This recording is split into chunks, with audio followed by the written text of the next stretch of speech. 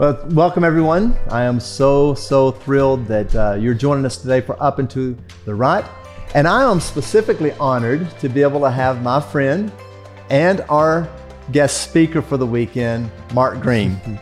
And Mark, you did a great job. Well, thank you. I enjoyed it. I'm glad I only do it once in a while. I have no idea how you prepare content every single week. So I appreciate preaching so much more now after this last weekend. Well, thank you very much. But hey, I think popular opinion right now is that we're going to have to get you on the preaching rotation right here. Well, we'll see how that works. And so I got to recover first. How about that? It's like talking to a pregnant woman about having more children. You don't want to talk to me about it right now. You got it. Yeah, no, I've seen a lot of you lately. Yeah. And so this is Monday following the Sunday, and good to have you. Matter of fact, your message so impacted people in Guthrie. We had 5 people baptized. That was not planned. Yeah. Pastor Hetty gets up and says, hey, some of you need to give all. Mark talked about giving your all. You need to give your all. And 5 people got baptized. Well, my grandma will be proud of me. She was a preacher and always wanted preachers. So maybe that'll, in heaven, she's rejoicing that 5 people got baptized. Yeah. And we had 6 people baptized in Oklahoma City our stay. Yeah. And Beautiful. Yeah. That's all in. Yes, it is. Yeah. It is. So I want to, we just celebrate this weekend. That message was wonderful.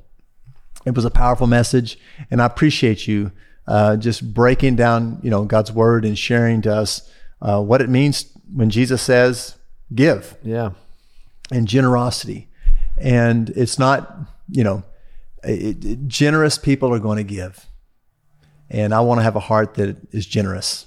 And so Amen. Thank you very much. And I made a statement to you right at the end. Sometimes, really, it's taking off your message, going all in. I'm so admire you and your family for being all in, because it actually, when the stakes are higher, it's harder to go all in. And early on, I remember as a young man in ministry and going all in, people look back and say, wow, applaud you, Pastor Rodney, that's great. But it's harder now to be able to look at the ministry and where we are and as a family, and to be able to say, I'm still all in, God. And I appreciate that's how you have lived your life and your family have lived your life. Yeah, and I think that's what I was trying to say about generosity too. People don't just get generous when they get wealthy. They're generous usually when they don't have much at all. Yes. It's the same thing about being all in. It's usually those habits you start, because as you get further and further, Satan has more and more tricks he pulls on you. So if you don't have that foundation set, it gets tougher and tougher. God does miracles, and he can do that, of course. But we see that usually if somebody's a generous spirit, they probably did it when they didn't have much, if they did it when they have a lot. So good. So it's good to have Mark here, and we're going to get into our section called Let's Talk, and we're going to hear just an amazing story, his life story, of how God has led him to where he is now. So let's go to Let's Talk.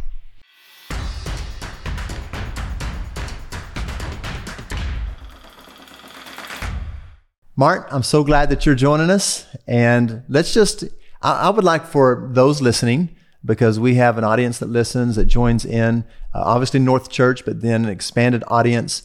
And let's hear a little bit about your story. Talk to us a little bit about, where did all of this begin with the Green family?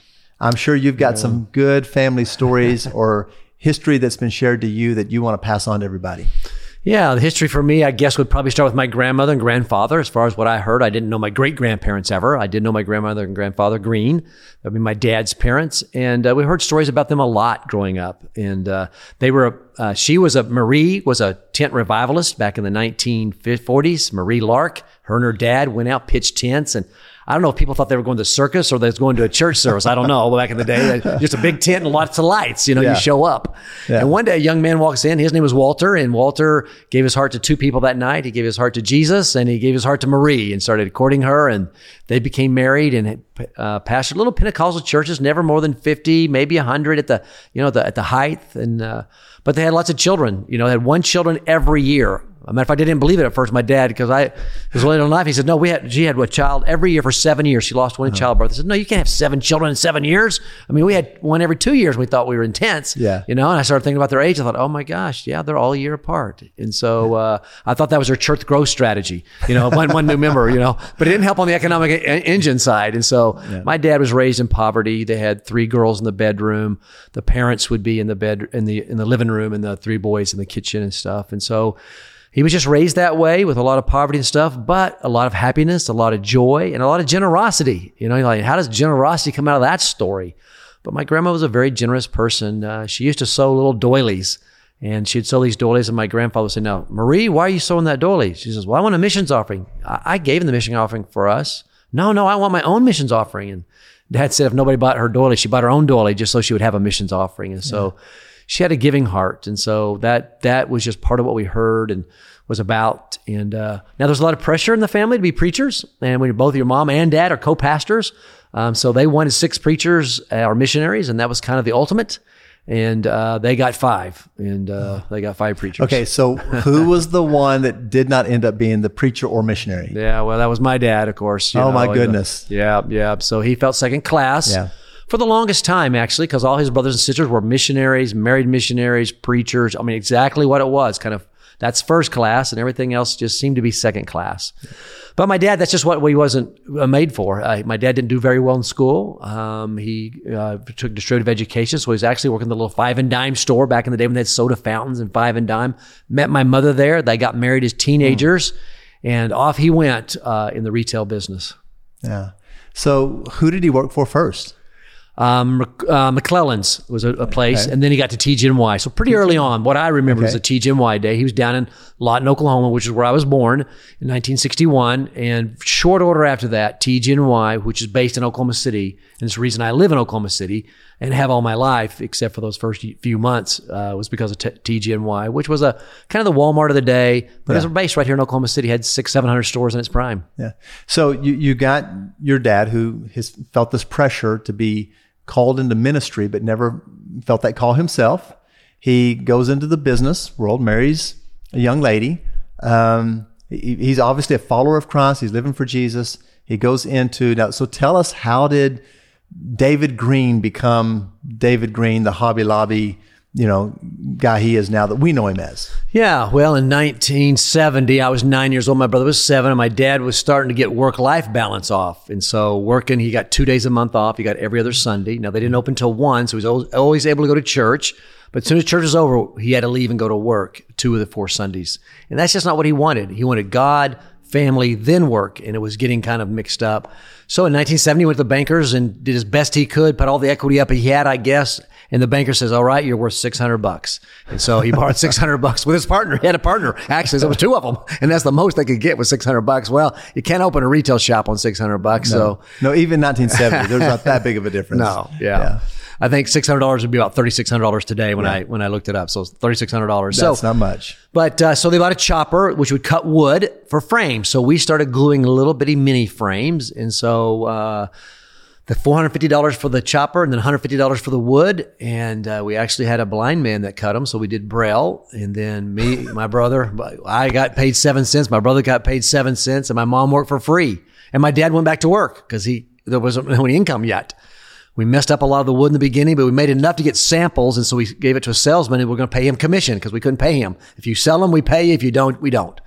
And he did. And he went and sold like $1,500. Well, we don't have enough wood now for this $1,500 order. So now we're taking a purchase order back to the bankers. And now, banker, would you loan us some more money based on this purchase order?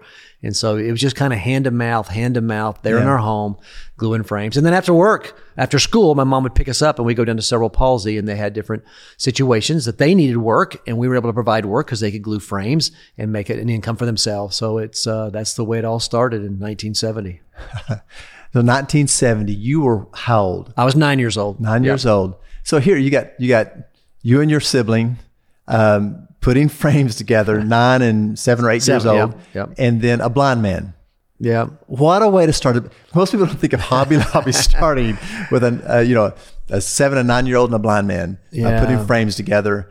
But that's an amazing story of what God has done. Yeah, most things are like that. They're what you call it 20-year overnight success. Yes. Usually about 20 years in, people hear about you and they think, oh, it's just an overnight success. And you're like, no, you weren't here 20 years ago when we were in the garage trying to get the money for glue to get frames and all that stuff, and just seeing my dad worry about, man, are we going to be able to pay our bills this next month and all that stuff. So there was a lot of stress that goes along with it, but God is also with us.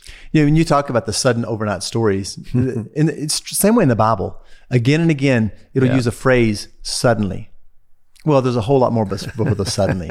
It's kind of, even on the day of Pentecost, it says, suddenly there was a sound of a rushing mighty wind that filled the place where they were sitting. They began to speak in other tongues. Well, there suddenly was 10 days in the upper room praying. Yes. 10 days of praying led to the suddenly. And it's the same way with a lot of things that when we are obedient to God, as your dad and your mom were, over time, and then we look back, people look back at the Green family or the Hobby Lobby story as a success story that was just suddenly. Well, suddenly had a whole lot before it.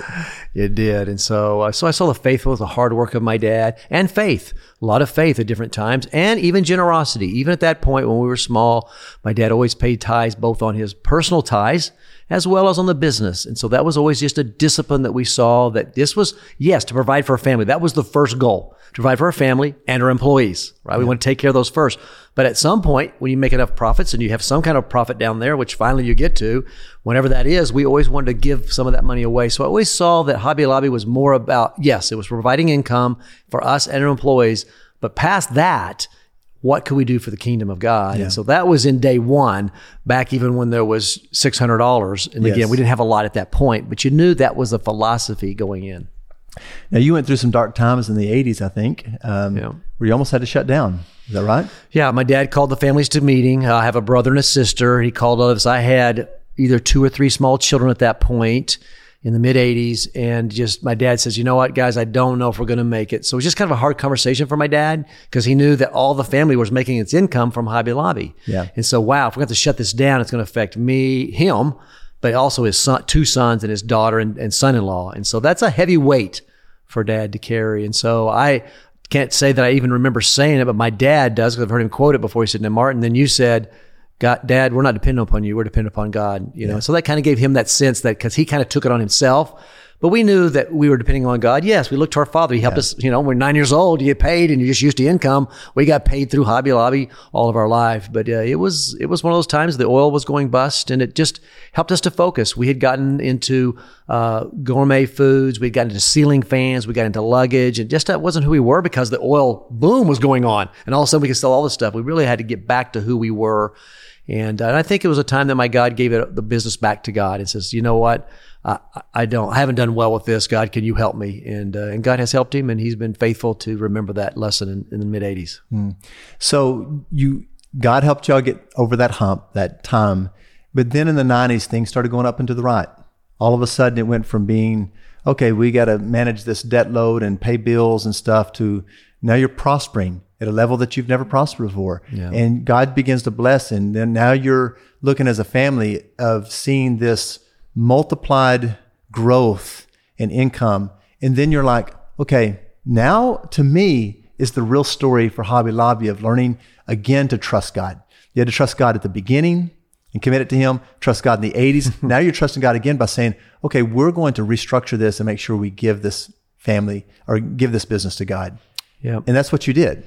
We did. We structured that way because we kept thinking, well, we own it. And my dad had to start thinking, what if I die and my mom died tomorrow? The estate taxes would be quite high for us and all that kind of stuff. So there's insurance you can buy. You can do generation skipping, all these different deals. And at some point, Bonnie talked to some people and said, well, now you seem to be a generous family. And so if you really see yourself as a steward of this business and not an owner, if that's what you really see, there's some things you can do.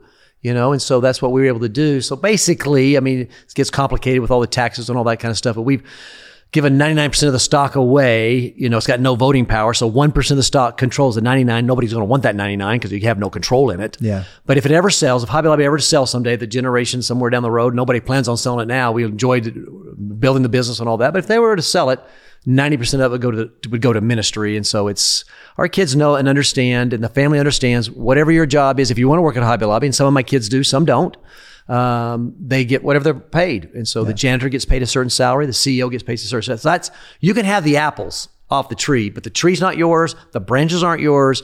That all belongs to God, and we're going to steward it well. So your job is to steward this huge orchard. It used to be one tree in that orchard. Now there's over 950, if you count every store as a tree, 950 trees. And so there's lots of fruit on there. So whatever you work for, but there's no free fruit coming to you. So the business is set up like a church, like a nonprofit, in that the family can work there, but We can't just sell this thing off and just buy an island somewhere in the Caribbean and live happily ever after. This is God's thing, and I think that's the whole purpose. I think it's on the side too. I think God made us to work. I don't think God made us to go sit on an island and do those kind of things and stuff like that. So there's the joy of working. God made us to work in the beginning. Work was here before the fall. Yes. The fall just messed it all up and made it super hard, And I think when God comes back, there's going to be some new work, some new jobs, some new inventions are going to happen when God comes back, because he's coming down to earth again. And so I cannot wait for Jesus to come back on that white horse, and we get to do this without all the friction that's going on right now. And Mark, you talked about that on Sunday in regards to the rewards. We've got, it's ultimately about the eternal rewards. We know that God takes care of us here. Yeah. And there's rewards for serving God in the here and now. But it is ultimately about the then and there. Amen. It is ultimately about the new earth. And I think people missed out on that. We think of just going to heaven as this, and you mentioned it, we go float on, a cloud somewhere, but that is not what heaven. We do understand that Jesus said, today you'll be with me in paradise. So there is that place. But ultimately, he's coming to set up his kingdom with a new heaven and a new earth. Mm-hmm. And that this earth, one day he is going to rule and reign. Everything is going to be made new, restored back to the garden stage. And so that we'll be able to rule and reign with him forever. Yeah. And that's exciting, because I know my God's an amazing God. I just had a grandchild born again. I'm looking at those little bitty fingers, that eyeball, and all that stuff. And he's got a new creation coming for us. Oh my, it's going to blow our brains. Yeah. So yes, I think it's all of that. And so let's be ready. And I do believe there's rewards. I believe in the prosperity gospel. It's just not here and now. It's what you said. It's there and then. Yeah. He promises 100 times return. Not necessarily in this lifetime, because sometimes God does bless us. Sometimes he doesn't. My grandmother was very poor. She died poor. She is not poor now. I know that she got an incredible return. Because again, as I like to say, it's not the size of the gift, it's the size of the sacrifice. And she made more sacrifice than we have. We've outgiven her dollar-wise by a lot. But sacrifice-wise, we've always given her excess. She gave the last dress she had. And that was not what we did. You talked about yesterday, over the weekend, you don't believe in a prosperity gospel. You believe in a plentiful gospel. Yes. Is that, talk a little bit about that. That you've already unpacked it a little bit, but a little bit more. Yeah, some people talk about prosperity gospel. And on this side of earth, I don't believe in the prosperity gospel. Then I hear people about the poverty gospel. Oh, God made us to be poor and all that stuff. I don't think that's necessarily true, but I believe it's a plentiful gospel. Yeah. I believe it's like a funnel. I like to use a funnel as my visual. If you'll let it go through you, God will keep putting it in there.